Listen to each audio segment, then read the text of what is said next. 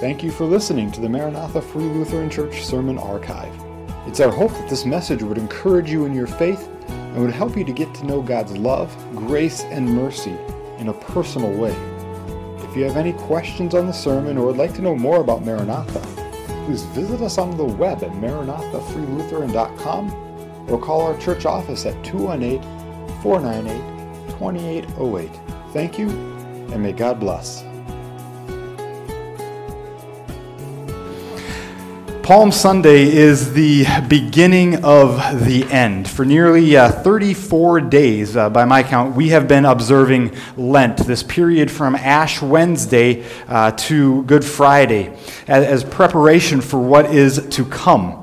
And now it is almost here. And this week between Palm Sunday and Easter Sunday is called, according to the church calendar, Holy Week. And the gospel writers, Matthew, Mark, Luke, and John, devote approximately 1/3 of their books to the events of this final week. The entire birth, life, teaching, miracles of Jesus, all 30 years are covered relatively briefly. But then this final week and the events of this ultra-important week are broadcast with amazing detail by the gospel writers. And all this Lent, we have been looking at the theme here at Maranatha of repentance in Scripture and asking the question, who needs repentance? And in each text that we've looked at, we found out different groups of individuals who need to repent of their sin and to return to the Lord. And this morning, Palm Sunday is no different. We'll look at the very, very familiar events in the story of Palm Sunday and look at them asking the question, who needs repentance? And we're going to discover at least 4 groups of people who need to repent and to turn to the Lord. And the text is a little bit longer this morning, so I want to break it up. We're going to look at the triumphal entry of Jesus into Jerusalem, and then later on we'll see what happened after his entry. And since I've had so much help this morning leading the service, I'd like your help a little bit to read some text with me. I've got some text on the screen. Do we have that on the screen? Perfect. And there's going to be some in bold and italicized and yellow, and I would like you guys to read that portion out loud. I'll read the rest, but you read the stuff that's in bold and in yellow. So would you stand with me this morning out of reverence for God's word? Again, we'll be in Matthew chapter 21, verses 1 through 11, reading in Jesus' name. Now when they drew near to Jerusalem and came to Bethphage, the Mount of Olives, then Jesus sent 2 disciples, saying to them, "Go into the village in front of you, and immediately you will find a donkey tied, and a colt with her. Untie them and bring them to me. If anyone says anything to you, you shall say, 'The Lord needs them,' and he will send them on at once." This took place to fulfill what was spoken by the prophet, saying, "Say to the daughter of Zion,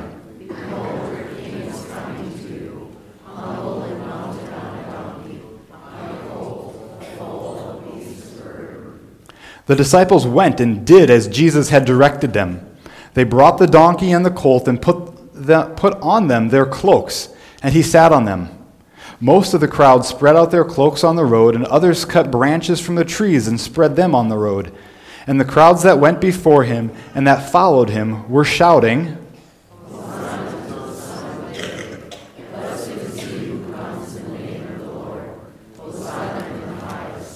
And when he entered Jerusalem, the whole city was stirred up, saying, "Who is this?" And the crowd said, "This is the prophet Jesus from Nazareth of Galilee." Amen. Would you join me in a word of prayer?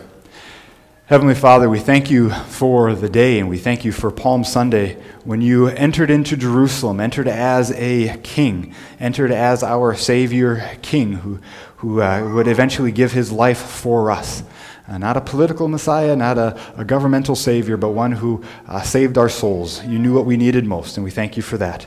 Be with us again as we look at this familiar text and examine our own lives as well. In Jesus' name, amen. You may be seated. Who needs repentance? Who needs to repent? And again, in this familiar Palm Sunday text, we recognize that those who awaited the coming of their Savior King needed to repent. And now Matthew, as he tells us in verse 1 that Jesus is drawing near to Jerusalem.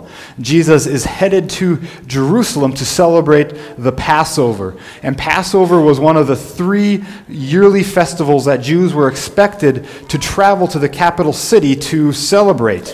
Pesach was Passover, Shuvat was the Feast of Weeks or the Feast of Pentecost, and Sukkot was the Feast of Tabernacles or tents or booths. And ancient Israelites were commanded by the Torah, by the law, to make these pilgrimages year in and year out to worship and to offer sacrifices to the Lord. And Passover was seen as the most important of those feasts. If you could only make it to one out of those 3, make it to Passover. That's the major celebration. It was always well attended, and conservative estimates guess that each year somewhere between 40 and 200,000 pilgrims flocked to Jerusalem, while the Jewish historian Josephus, who often actually tended to inflate his numbers, estimated that 2.7 million people journeyed to a particular Passover feast. But either way you look at it, it's a lot of people coming. And for the Israelites, Passover was a celebration of remembrance. At Passover, the Jews looked back on a time when the Lord God miraculously delivered them and their ancestors from slavery in Egypt. Specifically, Passover was a remembrance of the final of the 10 plagues that God had done in order to free his people. The Lord had one by one demonstrated his power and his ability over the false gods and false deities of Egypt. But Pharaoh's heart was so hard that he would not let God's people go. And so God sent one final plague, the angel of death, to kill every firstborn male. Only those whose homes had the blood of the sacrificial lamb posted on their door frames would be passed over by the angel of death. And so each year, as they sacrificed the Passover lamb, they would remember that time that the lamb died instead of us. And Jesus is on his way to Jerusalem with numerous other worshipers to remember and to celebrate that deliverance. And as he arrives, he's given a reception that is really fit for a king. And the story is familiar, isn't it? Jesus walking into town with his disciples and the crowd that had accompanied him for a while now. And as he nears the holy city, he sends 2 disciples into a small village to borrow a donkey. And as he rides in on that donkey, the crowd spreads their cloaks and the palm branches of the trees across the road, in essence, to roll out the red carpet for Jesus. And while others waved these palm branches just like the kids did and said, "Hosanna to the Son of David, blessed is he who comes in the name of the Lord." And as I read and as I reread this text in preparation for this message, I was struck again once more of the simple fact of the mode of transportation that Jesus chose, right? A donkey. A common, ordinary beast of burden, stubborn as all can be. Nobody of importance, no rabbi, no Messiah, no king would ever ride a donkey. And I was also struck by the fact that he chose to ride into Jerusalem at all. Bethphage on the Mount of Olives, where his disciples got the donkey, wasn't far from Jerusalem, only about 2 miles. And that might seem like a long way for us to walk. But Jesus had, as we're told at the end of chapter 20, just the week before, walked nearly 18 miles all uphill from Jericho to Jerusalem. So he wasn't tired or winded or exhausted as most of us would be. He didn't need any assistance to finish this trip. But he chose to ride into Jerusalem on a donkey for a very specific purpose. Matthew says in verse 4 that Jesus did so to fulfill an Old Testament prophecy from Zechariah. "Behold," Zechariah said, "your king is coming to you, humble and mounted on a donkey." And Jesus knew that as he took the road into Jerusalem on a donkey on that first Palm Sunday, his choice of transportation would be an important signal to the crowds. By now, his popularity as a teacher, as a rabbi, as a miracle worker had reached a fever pitch, and the people were expecting him to be the Messiah that they had hoped for, and finally, overthrow the Roman government so we can have our own state and nation and things like that. And so the Savior King's choice of transportation that day really revealed his humility. Kings don't ride donkeys. Again, they're slow, they're stubborn, they're common, they're ordinary. Kings ride war horses, strong, fearless war horses. But the choice of a donkey meant that Jesus came not to conquer, but to work, to serve, to give his life as a ransom for many. And just as the king's choice of transportation revealed his humility, the cry of the crowd revealed their own hearts. Hosanna. And this morning the children walked into church as we sung that song, Hosanna, and that traditional processional was probably replicated countless times across the nation, across the world today in churches. But have you ever wondered why the crowds waved palm branches on that first Sunday? Why those? Well, it turns out there's some important significance behind palm branches. And by the way, I had actually written this part of the sermon before I read the really excellent article that Pastor Jerry Moen wrote on the back of your bulletin. I just want to get that out there first. But Moen is one of our great professors at our Bible college and seminary. And so for Israel, palm branches had become a sort of a national symbol, sort of like the eagles or the stars and the stripes would be here in the States. They would mint palm branches on their coins, engrave it on their buildings, draw it on their business documents. And this national symbol, the palm branch, had become a symbol of victory. They would wave it in celebration as heroes returned victorious from battle. And Pastor Moen mentions this, but also a guy by the name of Simon Maccabeus in 142 BC. He successfully drove the Romans out of Jerusalem and purified the temple. And when he was returned, he was greeted by a hero's welcome, an adoring nation who waved palm branches at their new king. And so that Sunday before Passover, the Jews greeted the arriving Jesus with the same sort of hero's welcome, a welcome fit for a king. And as Jesus is riding by, they cry out to their new hero. They cry out, Hosanna. Hosanna is a Hebrew word literally meaning, oh, save us, we pray. And we've come across that word a couple of times already this morning. Not only did we sing it when the children entered, but those verses were actually read in our Old Testament scripture reading from today, from Psalm 118. Save us, we pray, O Lord, we pray, give us success. Blessed is he who comes in the name of the Lord. And Psalm 118 is seen as a messianic psalm, meaning that it pointed forward to the Messiah, to the Christ, the one who was to come. And it was seen as a messianic psalm well before the time of Jesus. Those who were living in Old Testament times, living on the other side of the cross, they recognized those words, that psalm pointed forward to the Messiah. And so as they are shouting out, save us, we pray, Hosanna, they are taking those words of prophecy and directly applying them to Jesus. They believed that he was the Messiah, their Savior King, who was coming. But Jesus came with a different purpose in mind. He did not come to be a political king. He did not desire to overthrow the Romans like Simon Maccabeus had done before him. His purpose was different. Before Jesus and his disciples reached Jerusalem, he told them this from chapter 20. He said, see this. See, we are going to Jerusalem, and the Son of Man will be delivered over to the chief priests and the scribes, and they will condemn him to death and deliver him over to the Gentiles to be mocked and flogged and crucified. And he will be raised on the third day. You see, Jesus' sole purpose in going to Jerusalem for the Passover was to die. He came to be a Savior King, yes, but not a political Savior King. He came to be the Savior of our souls. And to accomplish this, he knew he would have to suffer. He knew the sufferings would be at the hand of the chief priests and the scribes, the religious leaders of the day. He knew that he would be mocked, beaten, and eventually crucified. And he knew that he would have to give his life. He knew that he would have to die. But his death wasn't a needless, pointless death. His death on the cross was for you.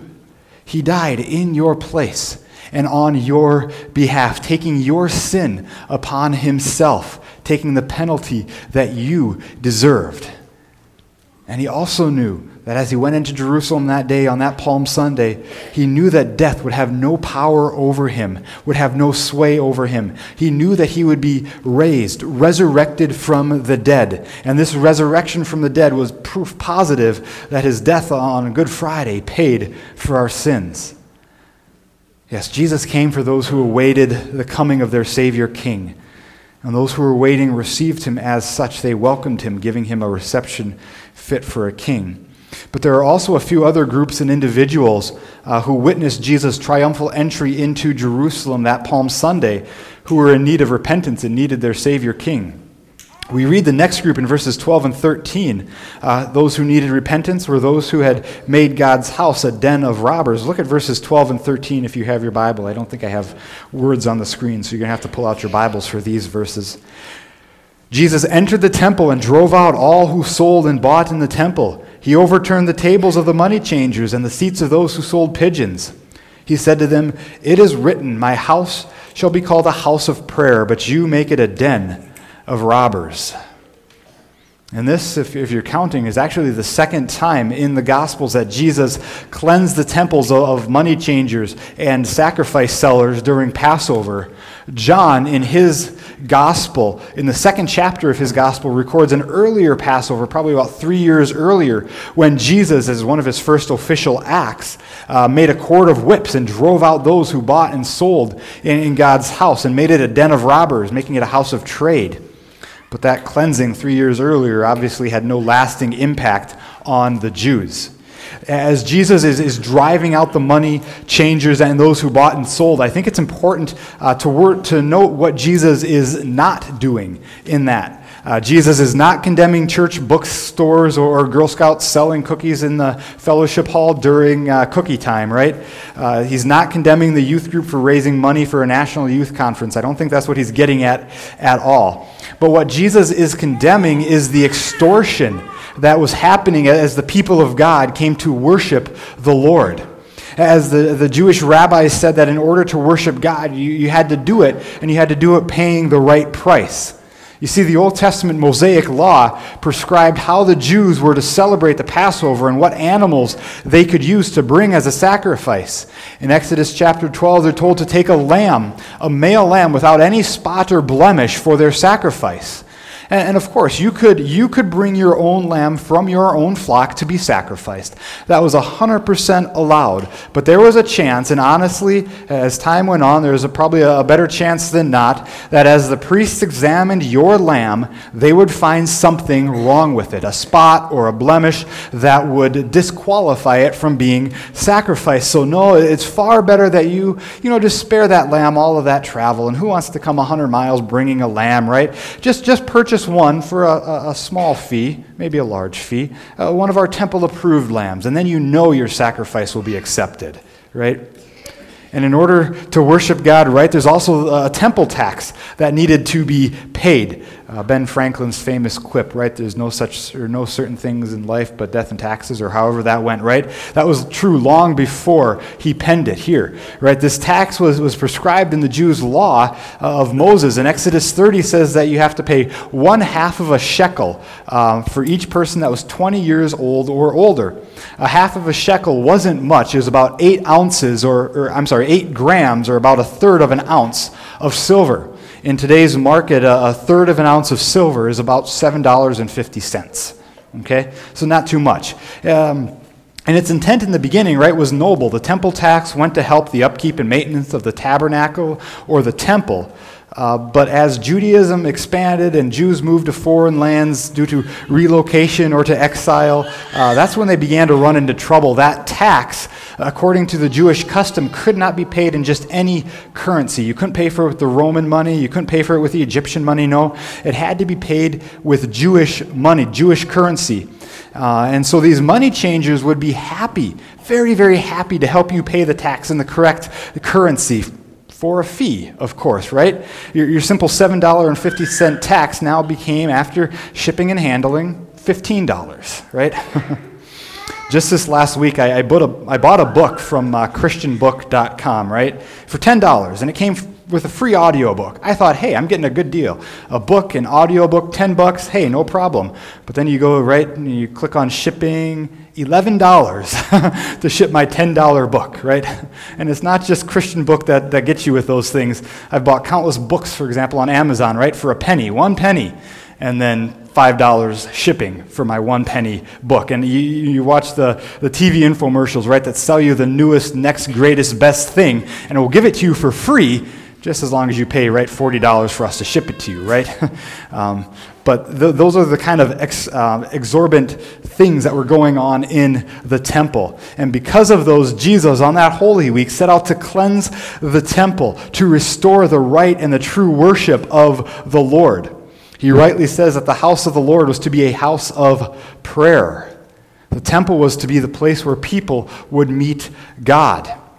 It's where God had promised to meet his people. It was to be a place where all people from all nations could draw near to God, seeking him, repenting of their sins, returning to the Lord in faith.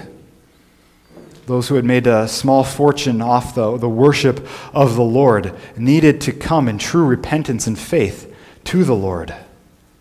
But yet, despite all of that abuse in the temple and in the religious systems, there were those in the temple that day who did recognize their need for repentance, and especially their need for Jesus. Look at verse 14. It says, "And the blind and the lame came to him in the temple, and he healed them."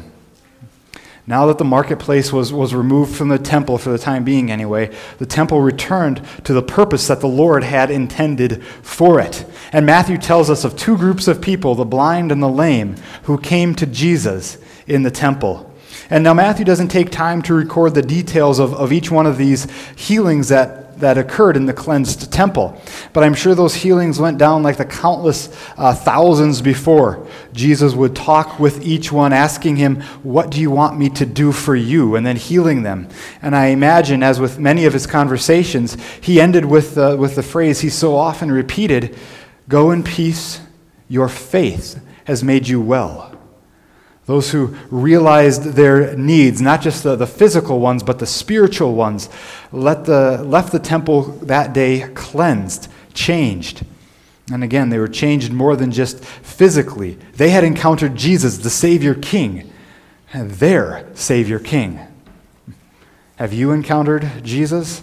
Have you met him as your Savior King? If not, this week, this Holy Week is a perfect time for you to come to Jesus in faith. He stands ready to receive you. And then there's one final group of people who needed repentance that Jesus brought and who Jesus encountered that day, but not in the same way as those who realized their need for him. In the temple that day were some indignant religious leaders who needed repentance. Look at verses 15 through 17.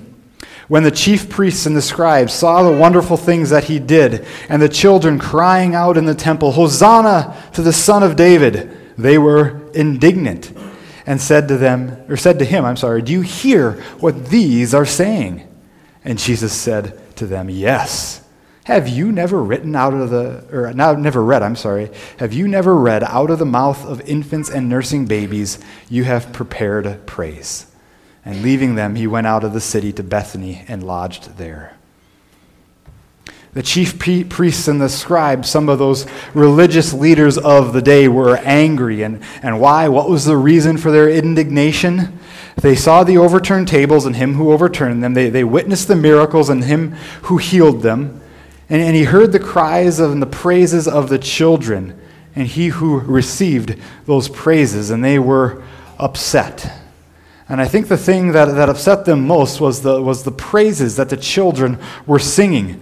And they said, "Jesus, don't you understand what these little kids are saying about you? They're praising you, a mere carpenter's son, as the Messiah. Tell them to be quiet. We're in the temple of God. You need to be quiet and silent in church," right? How did Jesus respond?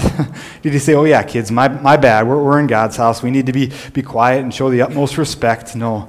Jesus gladly received the praises that the children offered him, that the children gave to him. And he said, "Out of the mouth of infants and nursing babies." Oftentimes, children can be our greatest teachers, can't they? We think we teach them, but they teach us more. And I'm continually astounded by the faith and depth of insight that my kids have, and not because Liz and I are like parents of the year, far from it, right? Often, in spite of us, they demonstrate a depth of love, of faith, and of trust in the Lord that really puts me to shame. And it was no different on that Palm Sunday. While the chief priests and the scribes grew indignant, grew angry and upset at Jesus coming as king, the children understood it. And they could not keep silent, even in the temple area. You know, I'm so glad Maranatha is a church that welcomes and loves children, right? Squirmy kids, wiggly kids, loud kids, and those are just the junior hires.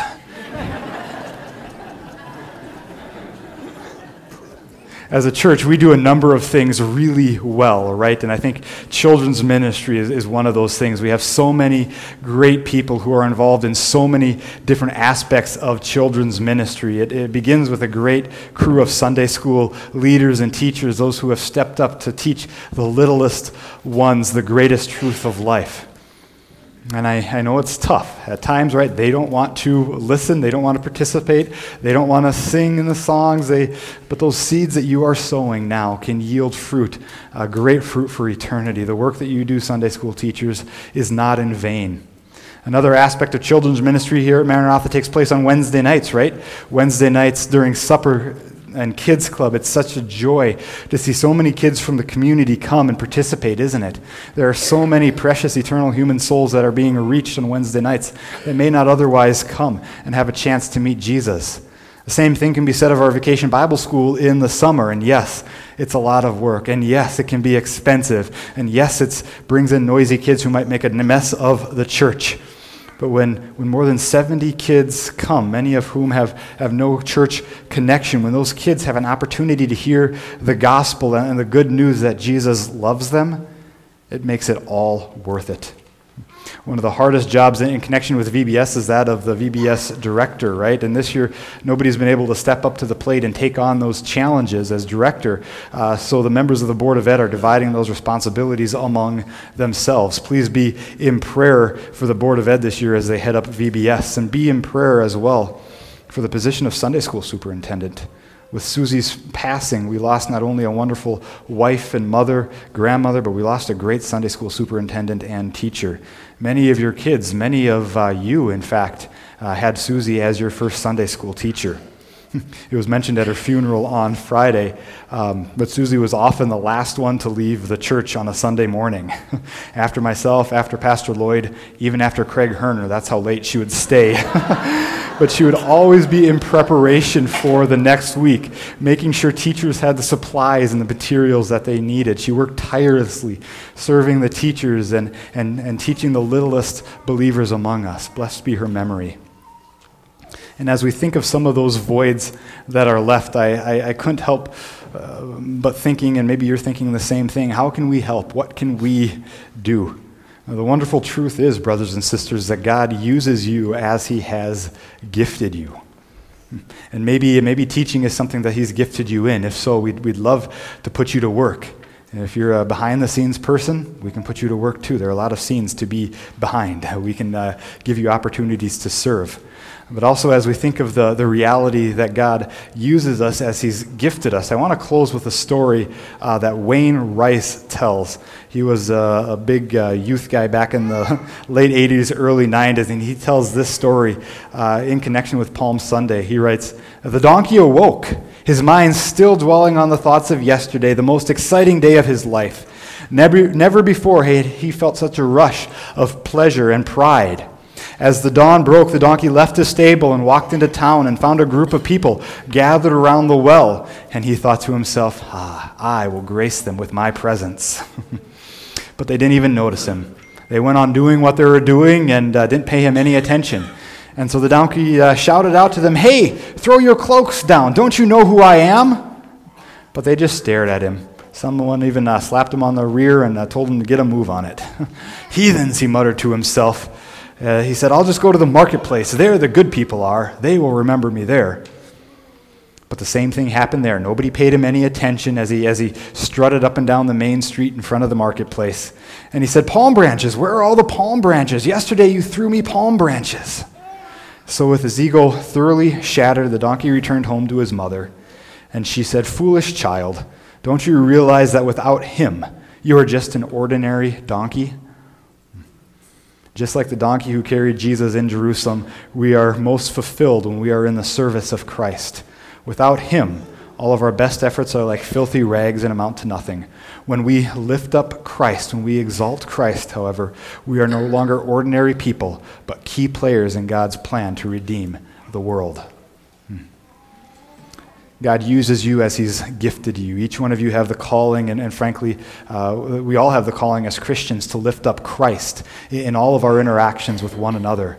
That people need to be introduced to our Savior King who gave himself for us.